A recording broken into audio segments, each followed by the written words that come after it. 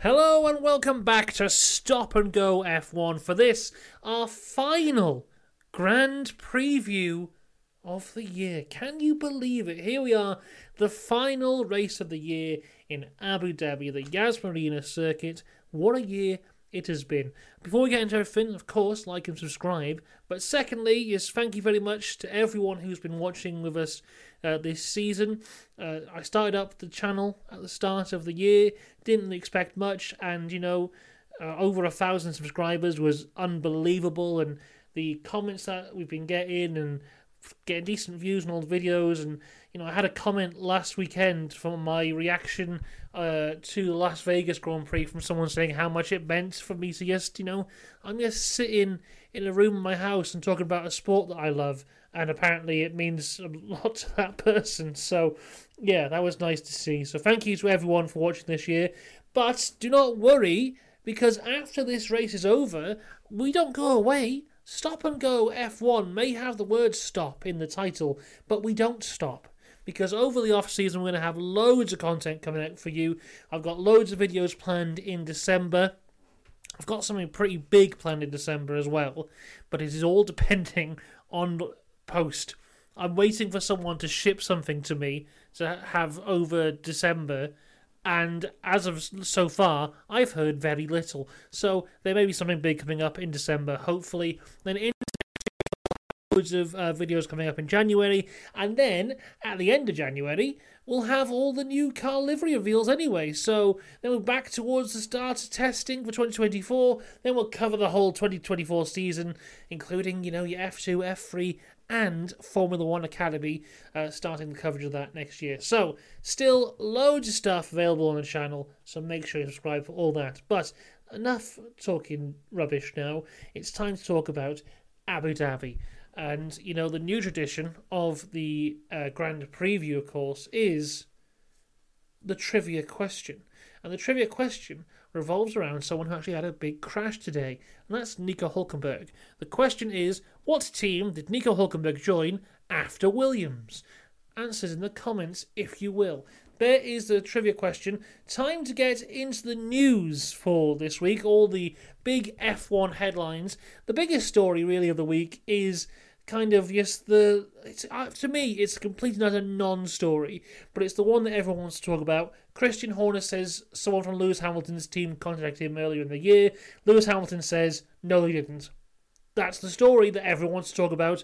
I've spoken about it. Move on. I really don't care. A bigger story, though, is this Sunday, during the race reactions for F2 and F1, I'm going to wear a tie. I've bought a tie, specially for it, to celebrate the end of the F1 season. It's a pretty funky tie, and I think you're going to love it. So tune in on Sunday to see that. But actual racing news, everyone. Firstly, looking towards Mick Schumacher. Now, we spoke about this a few weeks ago when it was rumoured, but it has now been confirmed that he'll be driving for Alpine in the World Endurance Championship next year. At the time, we didn't know how this would affect his reserve role at Mercedes, but it's been confirmed he's doing both. So good for him. I'm happy for him. I always quite rated Mick, to be honest. Towards the end of last year, I wanted him to stay at Haas. I thought he was half decent. I think when Nico came in this year, it kind of showed Mick up a little bit, because Nico was instantly on it and better than Magnussen was. But, Mick, will he ever come back to F1? It's hard to say. I would have said that Daniel Ricciardo would never come back to F1, but here he is. And Mick will definitely have more chance of coming back to F1 if he spends next year racing than if he spends next year standing behind Toto Wolff. So, fair on him, good on him. Hopefully he'll have a good year in WEC next year, and maybe Alpine will do something good. Have Alpine ever? WEC's not my area of expertise. Have Alpine actually ever been decent? Who knows? There's only one way to find out. Googling it, and I'll do that later. Looking though, I said before about F1 Academy, we had another F1 Academy person revealed this week, and it is Tina Hausmann, a Swiss driver. She will be representing Aston Martin in F1 Academy. Also, Aston Martin revealed what they're going to be doing with Jessica Hawkins, and she'll become the head of racing for their F1 Academy team. What that means, I have no idea, but I'm glad they're doing something with her because she always comes across great, and she's got a great social media presence as well. And I think it would be a shame if Aston didn't do something with her. I'm not surprised that they're not putting her actually in the car because I think they want someone a bit younger who could maybe go up the ranks, and maybe Tina Houseman is the one. I looked at her racing record briefly. She's an interesting one because she doesn't have like a Wikipedia page or anything like that, like some of the guys we've mentioned before. But I went and looked on her racing record, and I think she's done some Italian Formula 4 and that kind of stuff, and it didn't look incredible, her record, but who knows? We'll see what she can do next year. I think it's very interesting having a Swiss driver, because I'm pretty sure in Switzerland racing is banned. So having a Swiss driver represented in F1 Academy is also very interesting. I'm very much looking forward to seeing that in full pomp next year, where it's kicking off, for some reason, in Saudi Arabia. Anyway, the final piece of news, I remember last weekend the news went on for what felt like 7 hours. We're 6 minutes in here and the news is nearly over. But this was news that's come out this morning, and it's that McLaren have re-signed their deal with Mercedes to have engines till the end of 2030, which is a big long contract for them. But, realistically, when you actually think about it, they don't really have any other options. Because I don't know if Red Bull would be open to signing with them. They definitely wouldn't get a Ferrari. Honda have gone exclusive with Aston. I don't know if the Honda-McLaren bridge is too burnt to walk over. They won't want to go to Renault because Renault are awful. And then their only choices really are Mercedes or Cadillac. And, the Cadillac engine is a big question mark. You have no idea what that's going to be. They've already got their relationship with Mercedes, so really that's the only option they had. To sign till 2030 is a huge step as well, because what this really means for McLaren is that their future as a competitive team is very much in the hands of Mercedes now, especially when we go into those 2026 new engine regulations. And, you see a lot of things around of, Audi are this far behind, or Red Bull are this far ahead, and blah, blah, blah. But you can never really believe those because no one truly knows where anyone is on timelines or anything like that. So, McLaren's future here for the next however many years is all dependent on Mercedes getting those regulations right. And if we've seen Mercedes' reactions to aero regulations in the last few years, it hasn't been great. So hopefully, for McLaren fans everywhere, Mercedes can get the engine regulations right for you there. We're moving more and more towards a situation where each team's going to end up having to have exclusive engine rights, because I don't see McLaren opening up their own engine manufacturing facility like Red Bull have done, because if McLaren were going to do that, they would have done it decades ago. So I always see McLaren as a customer team rather than a supplier. But yeah, they're running out of options for places to go, especially how they've treated their engine suppliers in the last decade or so. Leaving Mercedes to go to Honda, destroying their relationship with Honda, going to Renault, destroying their relationship with Renault, now back to Mercedes. They haven't really got many options, so hopefully this one will work out for them. Right, special helmet street time, everybody. And we start with a special livery. Here it is. It is McLaren. We were just talking about them. This is their special livery for Abu Dhabi. It features the sponsorship of Views. No idea what that is. It looks all right. It's not their best one of the year, but it's half decent. It's annoyed David Croft because he said this multiple times now, but he said it again this weekend. He goes, "Oh, well, McLaren have had 6 special liveries this year. Does that make them very special?" And it's like, Crofty, shut up and have some fun, why don't you? For once in your life. Because, it's alright. It's fun. There's 23 races this year. If they have 6 special liveries, I think that's okay. And this one looks half decent, and it'll probably get them a lot of money from sponsors. So, we are all good here. Let's move on to Helmets, though, Special Helmet Street, because, we have the end of the year where normally we have loads of special helmets, but there is not that many this year. Alex Albon's got this one, which makes it look like it's been drawn with crayon. I quite like it, looking pretty good. Yuki Tsunoda has gone for this one. It's Franz Tost's final race as the boss of AlphaTauri / Toro Rosso. He's been there, I think, from the start, so very long time as the head of the team, and it's his final one, so a lovely tribute helmet there from Yuki. Pierre Gasly has gone for this Abu Dhabi themed one with the black and gold, which looks fine, I guess. Kevin Magnussen's gone for a bit more of a shiny look here with glitter in the name, and yeah, looks good. And Charles has gone for the all-white look, which always looks good. Ferrari looks so good with red and white rather than red and yellow. I especially loved the the Las Vegas livery that they put out for last weekend. So there you go. A very brief Special Helmet Street there. We move on to Upgrade Corner. And surprisingly, considering it is the final race of the year, we have actually got some upgrades to discuss. Mostly, I think these upgrades are more about testing stuff for next year than actually getting results here at this weekend.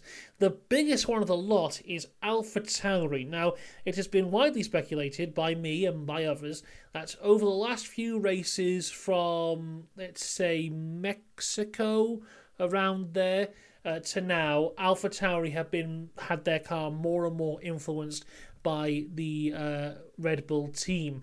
And I think that's come away in a big way this weekend because AlphaTauri got a brand new floor, which, as we know, in this era of ground effect cars, the floor is possibly the most important part aerodynamically of the car. And there could even be a good argument that a good floor is more valuable than a good engine. But that's an argument for someone far more intelligent than I. But yeah, AlphaTauri, brand new floor for this weekend. Basically looking towards next year, I think. And I think if we looked at them side by side, I wouldn't be surprised there was some similarities between the floor of the AlphaTauri and the floor of the Red Bull. So hopefully AlphaTauri can get some good points here. They are in that battle at the bottom of the table against the likes of Williams, Alfa Romeo, Haas, but I think AlphaTauri should be able to come away with it. But another team there I mentioned, Alfa Romeo, they've got some new treats for this weekend, and it's a brand new front wing for them. So new, in fact, that the front wing, the actual bit of the front wing, which comes out and sticks out like that, the nose was fine, but the actual front wing had no livery on it. It was just black. There wasn't any sponsors on it either this morning. So that's how new this new front wing is for Alfa Romeo. And Aston Martin have brought a brand new back of the car, really, rear wing and beam wing coming in for Aston Martin as well. Aston have been very I can't think of words. I was going to say very clear, but I don't think that's the word I'm going for. They've been telling the truth. They've been very honest, let's say. That'll work, everyone, don't worry. Aston Martin have been very honest in what they've said over the last few race weekends. Even go back to like Austin, where they said that basically from here on out for the rest of the year, it's more about testing next year's car than it is about getting actual results on this year's car. They still are in that battle for P4 with McLaren, which could go either way. My money would be on McLaren at the minute, but yeah, that could go either way. But, when you have a owner like Lawrence Stroll, the money you get from Constructors' Championship means a little bit less because your owner is literally a billionaire. Let's go to the practice roundup now, which I've called on my notes the practice roundup, and I think that's a terrible name. Especially when we have Special Helmet Street and Upgrade Corner. Practice Roundup sounds awful. Next year, I'll come up with a better name. But FP1 was an interesting one because we had 10 rookies in the car this morning. Very much, we have this young driver program idea where 2 sessions throughout the year have to be given up to drivers who have done 2 or less Grand Prix. Most of the time it is drivers who've done no Grand Prix. And I always quite like that because it's good to see the young guys having a go out there. And, this one was actually quite interesting because George Russell topped the session, but in second place was Felipe Drugovich, Big Druggo, in the Aston Martin, which is very impressive, only 2 tenths off. You can't really take much from FP1 because half the grid was guys who've never raced in Grand Prix before. But, the Aston Martin looked good this morning in the hands of Drugovich. Hopefully, one day soon, he'll be able to have a go in the car. As for the rest of the rookies, Robert Schwartzman was in the Ferrari. He was 8th, 6 tenths off of Russell. He's an interesting one because, he's been the reserve driver there for a while now, and I don't think he's ever going to get a full-time seat. But that's just between you and me. As we look further down, Frederick Vesti was 12th for Mercedes. We'll talk about him a bit more in a second. Jack Doohan in the Alpine was 13th. Taylor Pourchaire, 14th in the Alfa Romeo. IndyCar star Pato O'Ward in the McLaren, 15th. I expect a bit better from him, but there you go. Both Red Bulls had rookies in them. It was Jack Dennis in 16th. Calm Down Isaac Hadjar, 17th place. Zach O'Sullivan was in 18th. And finally, it was Ollie Behrman in the Haas, who was 20th, but only 1/10 off of Kevin Magnussen. And also a fun statistic, we spoke about it in Mexico where Behrman was in the Haas. Behrman beat Fernando Alonso in that practice session. In this practice session, Fernando Alonso didn't take part because Drugovich was in his car. So we can still say that in sessions where they've been competing against each other, Fernando Alonso has never beaten Ollie Behrman. So there's something we can write home about. Now, as I said, couldn't really get much from FP1 because of all the rookies who were out there. We're not getting competitive lap times. Both Red Bulls had rookies in them, so you have no idea what's going on there. So we were looking towards FP2 to be the session where we could look at some serious numbers and go, okay, let's have a look. Who's got race pace? Who's got qualifying pace? Blah, blah, blah. But that was ruined by Carlos Sainz and Nico Hülkenberg, both of whom had big crashes. Carlos Sainz had a huge crash about 15 minutes in. It took quite a while for that to be rectified. Red flag, had to fix the barrier, all that kind of stuff. When that was fixed, all the cars came back on the track, and pretty much instantly, Nico Hülkenberg had a crash, and then that brought out another red flag. By the end of that, we did not have much time left in the session, and most guys just did a quick qualifying run, because the session was the same time as qualifying will be tomorrow, or about the same time, so we need to get the data for that. So in terms of race pace, I really can't talk about it because I don't know. But in terms of qualifying pace, once again, Charles Leclerc in the Ferrari looking good. He topped the session in a lap time that he put in relatively early as well. As the track got better, people were still not able to beat it. Lando Norris ended up in P2 just by 0.048. Verstappen was third. Both Alfa Romeo boys looking good. Bottas was 4th and Zhou was 7th. But I'm not sure how much you actually want to read into that because, it's Alfa Romeo and they don't normally go up there. Perez was 5th. Mercedes was 6th and 8th. Alonso down at 11th. Piastri was 10th. Ricciardo was 12th. Yuki was 15th. I expected them to be a little bit better.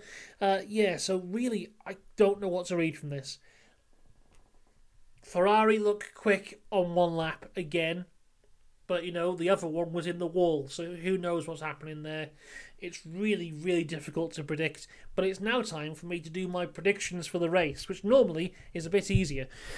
But here we go. So my first prediction is that Ferrari will beat Mercedes in the Constructors' Championship. I believe it is 4 points that separate them at the minute for P2 in the Constructors. And I am going with Ferrari to come out on top of that at the end of this weekend.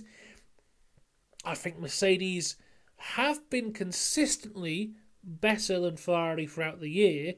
But at this last quarter of the year, Mercedes have fallen down.